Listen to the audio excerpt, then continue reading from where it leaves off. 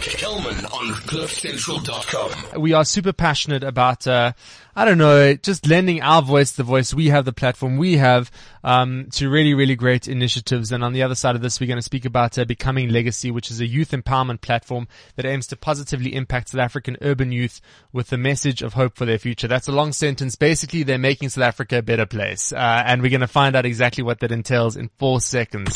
Kelman on CliffCentral.com. So I always say, we're living in one of the greatest times to be alive. More people have access to a voice now than ever before with social media. You no longer have to wait to see something on TV or to be on TV in order to spread your message or what you think. You can get a Twitter account, a Facebook account, but I don't always think we know how to harness that power. And even though people are freer now than they've ever been before, the conversations that we're seeing online around people who may not have had a voice before have certainly made other people very aware of what other people's lives are like. So before, we sort of had an idea of what someone's life might be like, but now with everybody having a voice, more issues are coming to the fore in terms of what other people on our planet, amongst the 6 billion of us, are going through. And in our South African context, certainly I think more South Africans now are aware of what other South Africans are up to and thinking and feeling. And there's a lot more conversations happening in 2018 that could have happened many, many years ago. But now is the time to have it.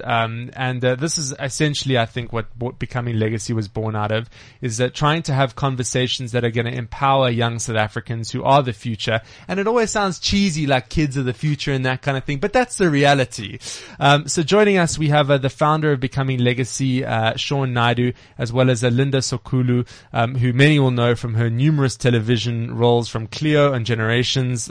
She totally rocked it. It's Dingo. She's just wildly accomplished, and Google will tell you all of those creds. We could have a whole hour if we have to list every one of them by one. But this is a really, really cool cred to have, Linda, which is a passion for uplifting youth. And you're going to tell us in a second a little bit more about tomorrow's event. But what is it born out of within you, this desire to spend your time uplifting young South Africans? Why pay it forward? Well, like you said just now, so the kids are the future, and at the end of the day, knowledge is power. We all get into different industries for whatever reason. If you want to become an accountant, if you want to become an actor, whatever it is that you want to do. And obviously going into it, you always have the belief in self that you will conquer whatever it is that you're striving to do. But without the knowledge of whatever that industry entails, it becomes very difficult once you're in it to know how to navigate through certain things. So in informing people, before they even get into that industry, what to do or how to manage certain situations, or what the reality of that field of work looks like, that's very helpful before a person, jumps into that huge ocean. Yeah. Sean, it would appear that Becoming Legacy is very connected to the issues on the ground. So you're not just saying, what are my issues as one person? You're saying, what are the broader issues that young South Africans may face when they enter the workplace? How do you go about assessing what, more than just you are thinking and more than just you are thinking are issues in our country? Well, firstly, I was always taught that you should speak from what you know. And when I started becoming, it was really about how I became me and the things I got to do. But when we went out and we went live with it, so to speak, and we put it in the world, we always knew that we wanted to be more relevant than just words.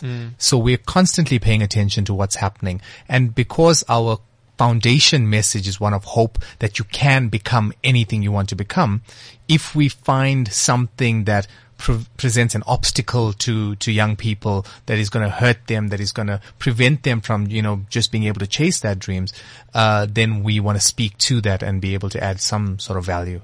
Linda, a couple of days ago, we saw images of Harvey Weinstein being arrested, and following all the sexual harassment charges against him, and going to jail potentially, and all of that stuff happening.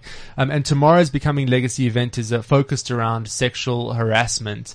And we speak about this, and then we say Me Too movement, and then we know locally there was a lot of conversations that happened around the time of the Harvey Weinstein thing in our South African context around what women were going through in the entertainment industry, in industries in general, because it is everywhere.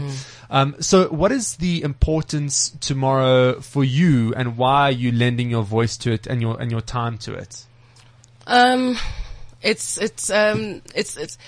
I can't really say it's late, but there's certain things that I would like to just kind of like, reflect on, if you will. One of the most important things for me, and I know it sounds like it's like a strange bombardment of, craziness, but I honestly firmly believe that the mistake that some people will make about this industry is not taking it as a proper industry insofar as the education of knowing how to become an actor. When you are studying how to become an actor, there's so many other things that you're learning in that process. You're not just going onto a set or onto a stage and saying, this is what I want to do, this is what I'm passionate about. When you are going through the rungs of learning what it means to become an actor, there are certain things that you are learning within that. And when you are a professional actor, as a result of all of that education that you've gained, you then also understand the importance and significance of a person called an agent. So there are certain tiers into what one person can have to fight against. So in an example, say for a person who is ill-equipped insofar as how to become an actor, and they're just passionate and someone said, you're beautiful or you're handsome, jump on board, you'll love this, it's such a joyride. They don't know the etiquette of a set. They don't know the etiquette of a stage. So they don't know the etiquette of an audition. So for them to walk in there and then someone puts them in a compromising situation, their assumption is very different compared to a person who has got some background information insofar as how to actually be a professional person in that field.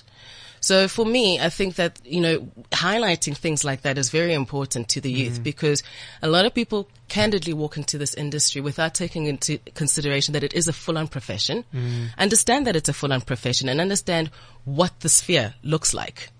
Once one finds themselves, if, for heaven forbid, one does find themselves in a situation like that, I think they would maneuver through something like that with a far greater knowledge than a person who does not know. So, for example, if you are worried that someone is calling you for a one-on-one, say, no, I've got an agent and my agent is always representing me. I'd prefer to go with my agent. That gives you a buffer, for example. I'm not saying that that's the accurate way and the only way, but it is an option out there. So, knowledge is power again. Yeah, absolutely. And Sean, we've seen an advent of subjects like life orientation become bigger and bigger in the South African curriculums in terms of what young people are learning over the past few years.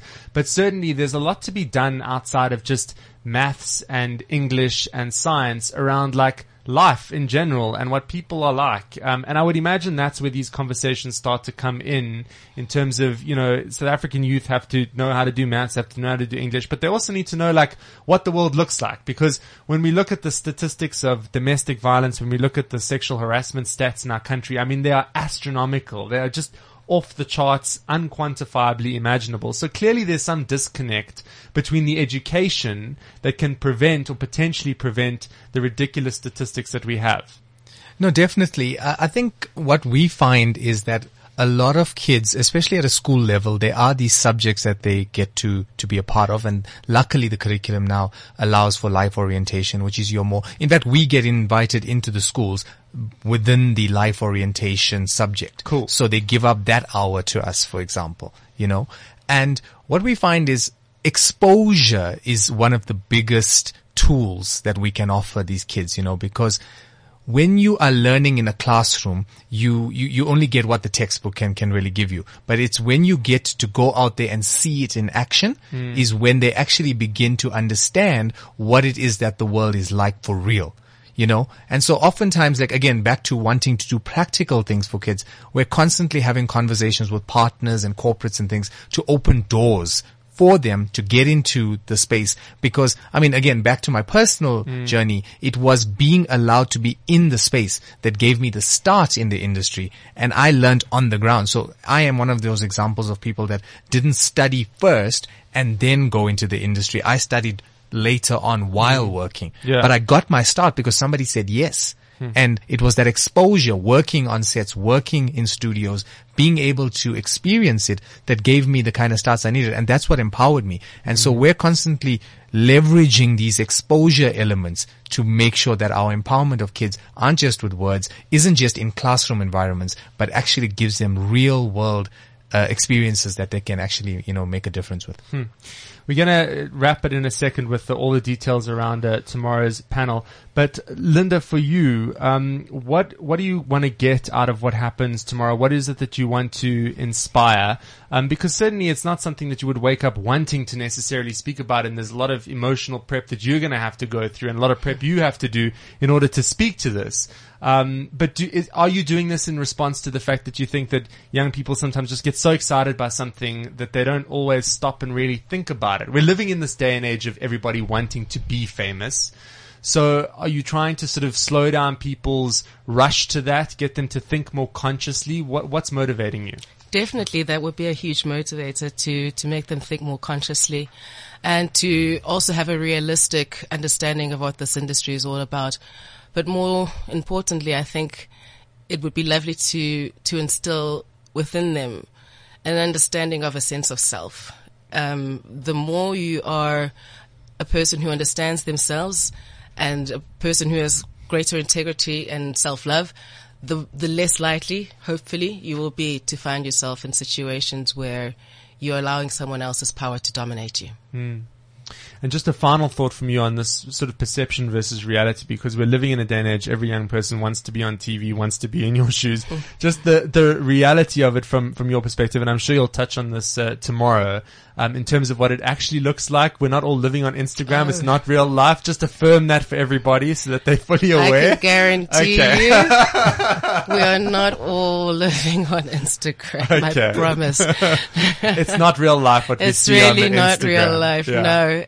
And I will also highlight the fact that we are doing, it's our job. It's not us. Yeah. That is important for people to understand. Being an actor is a career. It's not a lifestyle. Yeah.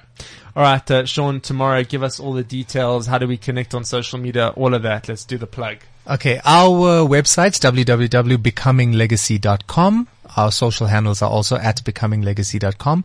Tomorrow's event is starting at 1:30 p.m. It is going to be at the Atlas Studios in Braamfontein. Which is great venue choice for something like that. Very fitting. Yeah, no, we're actually right next door to AFTA, who we have a bit of a relationship with as well, to leverage some of their actual students coming through and being part of the audience. So we can actually hear from them, and what they faced or expect to be facing. And so, yeah, like you can catch us Instagram, Facebook, Twitter, we're on all of those things. And, anybody that's able to come through and finds themselves in that part of the world tomorrow, please feel free. We welcome it. Epic. Well, Becoming Legacy is a youth empowerment platform that aims to positively impact South African urban youth with a message of hope for their future. Tomorrow's discussion will focus around sexual harassment, specifically in an entertainment context. Joining us there to tell us a little bit more about it is Linda Sokulu and, of course, the founder, Sean Naidoo. Thanks so much, because, it's not like everyone wants to have this conversation, but like the stats say that you should be having it far more than you're having any other conversation. So thanks so much for hanging out. Thank you very much. Kelman on CliffCentral.com.